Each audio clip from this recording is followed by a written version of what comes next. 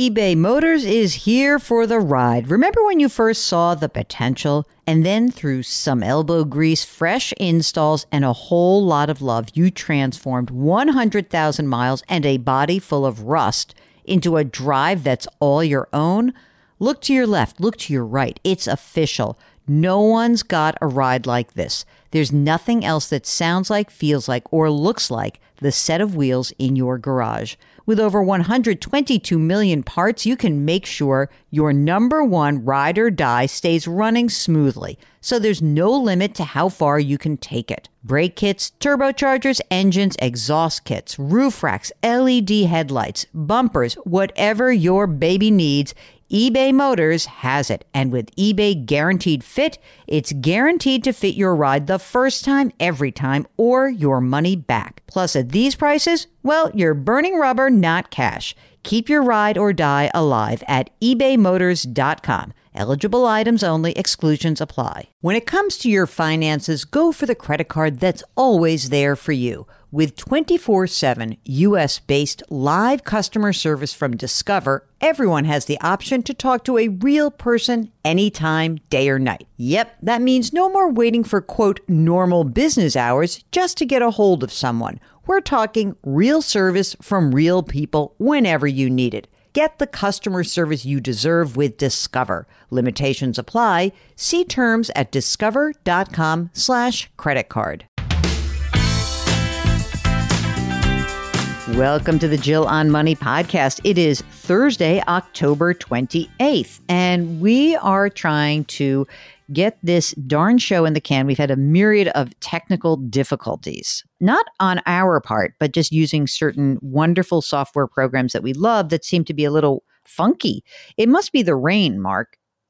It could be. Maybe it is weather related. It could be gremlin related. You know, there are some days you wake up and there's just nothing good going on in your computer. Something has happened and it requires you to actually manage this process yourself. Unless you work at like a big company, you have actually an IT department. But I don't know. I think that there are some days where things are just a little hinky. And that's one of these days. And yet we persist, Mark. We do. This is the program that attempts to answer your financial questions. If you have one, go to our website, jillonmoney.com, and click on the contact button.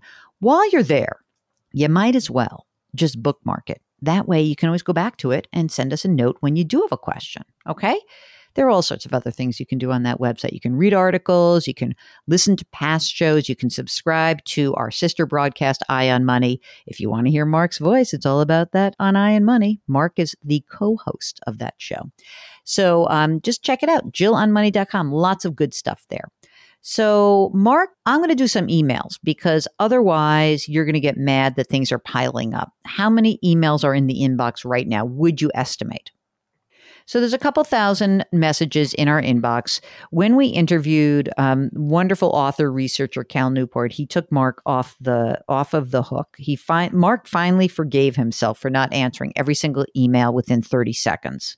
It's very good for you, Mark. I hope I can learn it someday. Let's see what Kimberly in Baltimore has to say. She writes, "Hello, Jill and Mark. For the last few years, I have been maxing out my IRA and converting it to a Roth before investing the funds. For the last 2 years, my husband has been doing the same. He has a traditional 401k at work, and his contributions are limited to 5% because he's a highly compensated employee." That always sucks, by the way. If you work for a small company, that can happen. Okay. So Kimberly's husband receives an employer match on 2.5%. He also has a solo 401k and contributes all of his consulting earnings and the employer match to that. That's great. Okay.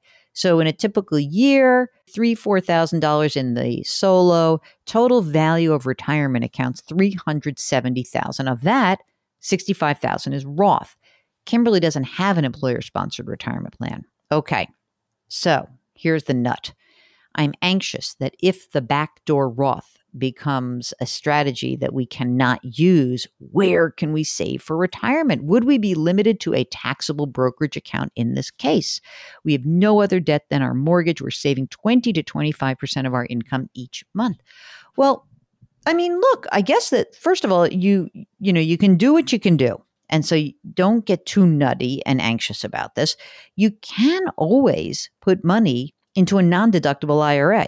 That is always open to you. It's just that it doesn't become a Roth IRA without the back door, right? But you could do that and do the brokerage account. And maybe you can try to see if the company would potentially consider doing a different kind of retirement plan. My guess is not.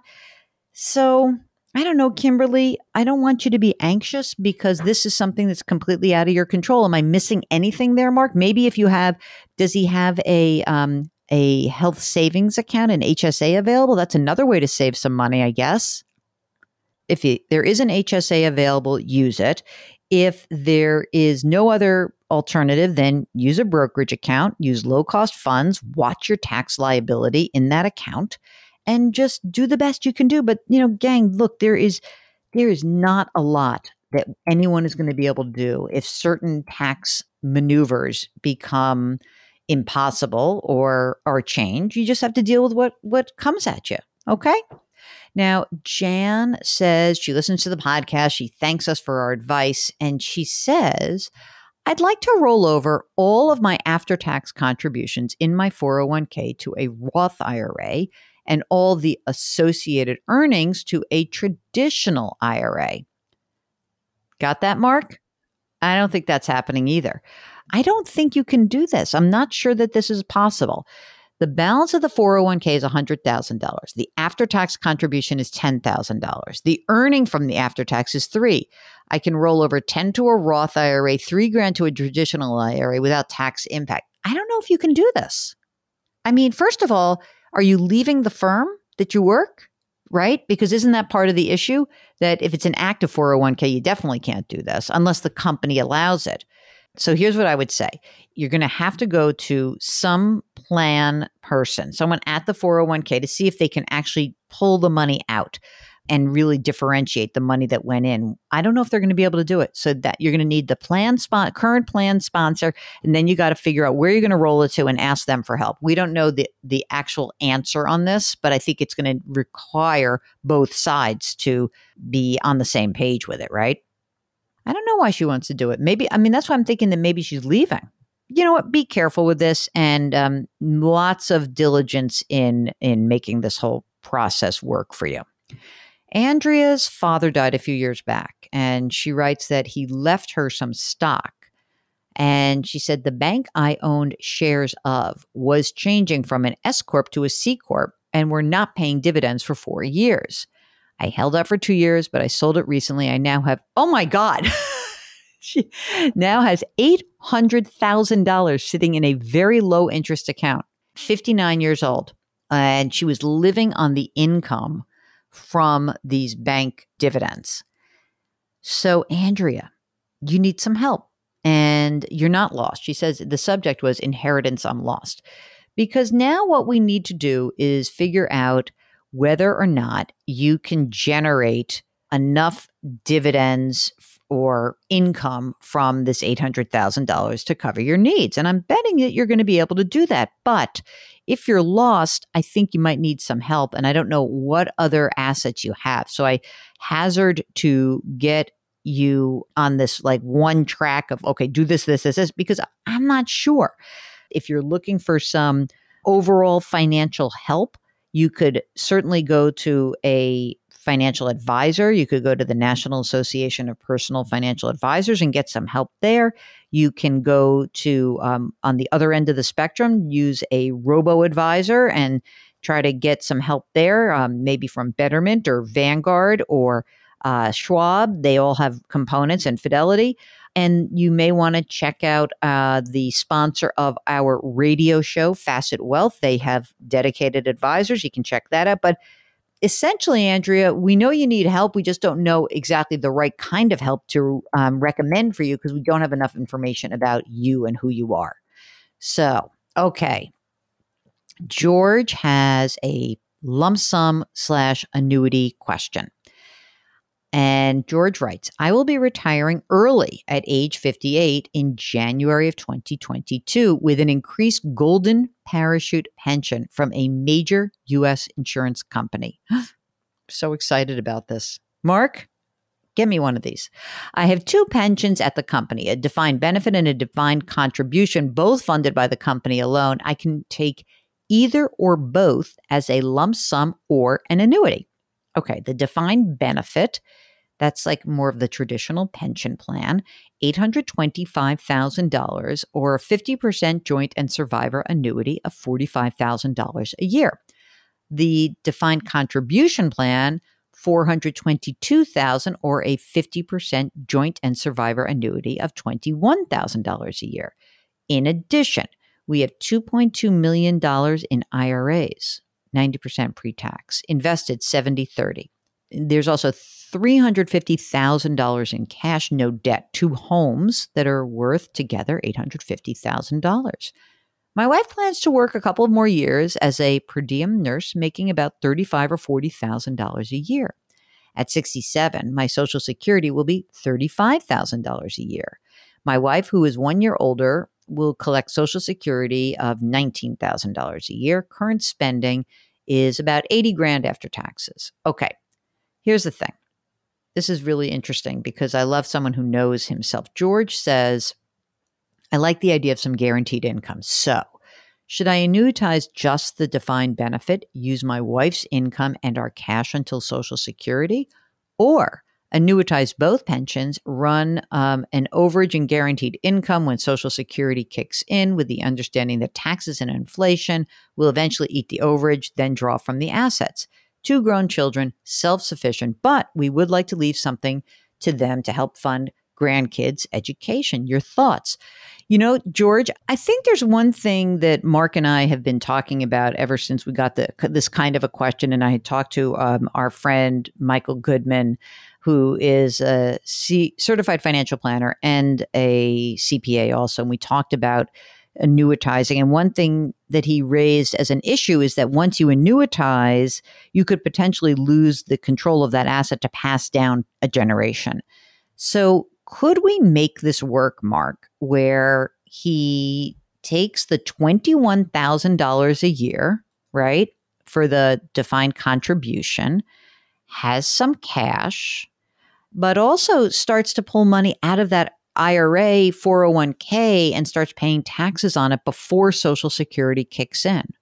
I mean, the thing is, Mark and I are looking at this and Mark's saying you're going to have some major required minimum distribution. So we're wondering, you know, you've got some time here, right? You are young, right? You're 58 and you probably have 7 or 8 years before you start pulling the Social Security, right? At 67. So 7, 8, 9 years. Wouldn't it be kind of good for you to start pulling the money out of the retirement account, making that tax payment that is due? I know it's a drag, but you're still making, you're going to be making money, and the numbers are going to be much bigger when you start pulling money out of your actual RMDs, and you're going to have Social Security. So your income's going to be pretty high. And as I look at this, if you could be paying tax on the RMDs at the 22 or 24% rate, that might work for you. So I think that would be my goal. It would give you some consistent income. And then you can roll the defined benefit into your rollovers, but you could start pulling some money out of those accounts and use some of the cash to pay the tax due. I think I'd like that. Give us a holler if not, if you have another way of thinking about this or you think that we've missed something. Okay. This is a note from Frank. This is an essay, and I apologize. Good. I love your show, and I thought you might be able to provide level-headed, unbiased opinions. I'm 32. I'm single. I just closed on my first house. It was listed for $180,000. I paid $187,000. I put 5% down. I had no issues getting pre-approved for a mortgage. My credit rating is 820. My monthly mortgage is approximately $1,200, 3% fixed for 30 years. So far, so good. I make about $80,000 a year. I have $225,000 saved in my 401k and Roth 401k. I currently contribute 15% into my company after-tax 401k before the 4% company match. I paid off all my student loans last year. My car will be paid for in about 8 months. Other than that, debt-free. I've got $20,000 to $25,000 in savings, checking, and individual brokerage accounts combined. Okay. After closing on the house, I found way more things that I need to fix beyond what I saw when the house was staged. He writes, that's not so He's got 2 things that he's worried about. 1, how much should I be saving towards a rainy day fund versus putting it towards home improvements? I want to do things like put in new flooring and paint the second floor of the house. The more and more I see, I understand the previous owner neglected certain things. I don't mind trying to do it myself. I was curious about what I should devote to improving my investment versus having cash in my bank account for a rainy day. 2, I know real estate is a good investment. I'm worried that there could be some pullback in home values, giving to the fact that the Fed may want to raise rates. Okay, this isn't my forever home. I probably see myself here for less than 8 years. I'm worried about potentially being underwater on a mortgage if home values go down, and how long I would need to stay in the home just to break even. Did I make a mistake buying in this market if it isn't a forever home? Side note, my real estate agent is reputable and said my offer was fair and not out of line for the property, and she would have probably listed the home for a similar price. I've known her for about 10 years, so I don't think she would steer me wrong. Okay, 32 and single. What do you think about this, Mark? Yeah, I don't either. I don't think that I would not worry. I mean, even if it's 8 years, that's a cycle, right? So even if things cratered, chances are you'd be fine. And it doesn't seem like you've made an unreasonable commitment relative to your income. So I think we're going to push number 2 aside, unless you're just like, oh, I hate being a homeowner. That's different, right? Because if all of a sudden you realize like, this sucks, I don't want to deal with it. I don't want to do it myself. I don't want to hire anyone else to do it. I just don't want to do it. If that's the case, then I think you have a different decision to make. But presuming you like the house enough to stay in 5, 8, or 10 years, then you can stick around. In terms of your rainy day fund versus home improvements, this is different. I think that what I'd like for you to be thinking about is that as you move forward, that, it's sort of one and the same. You've got to figure out how much money you need to save for your home improvements, okay? And then what we would certainly recommend is that you first have 6 to 12 months of your living expenses that's in the bank, and then start saving in a home improvement account. And that's it. That's all I would do. I wouldn't, essentially what you could do is once that car is paid off in 8 months, take the $400 a month and make that the beginning of your home improvement fund. And that's that. I don't want you to make yourself crazy. $1,200 a month. I don't know what you could rent in your market for that, but I wouldn't be too worried about it. Yeah. Mark says, one thing that I think a lot of young homeowners do is sometimes you think you have to do everything at once. And Mark's like, look, you could do one room at a time. Okay. Just whittle it away, figure out the room that you want, where you spend the most time, and knock it off one room at a time. Unless you're doing some big, I have to do a whole bathroom or I have to do the kitchen, but that's if you're talking about paint and that kind of thing, it's just not going to be that big a deal. And so don't freak yourself out. It sounds like you're in just fine shape. And hopefully, you like it there and you end up saying, oh, this is there. You did it for a reason to begin with. I'm sure that reason still exists. So let us know if there's more that you want to discuss. We're happy to do so with you. Okay, that's the end of the program. So more questions, more concerns, more advice for young homeowners?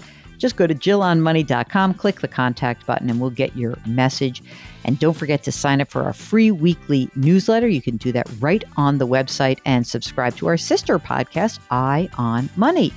All right. Well, do me a favor and remember that you can lift someone up today because it's going to make that person feel better. It's going to make you feel better. Our mantra here is grit, growth, grace with a dollop of gratitude. Thank you for listening, and we'll talk to you tomorrow.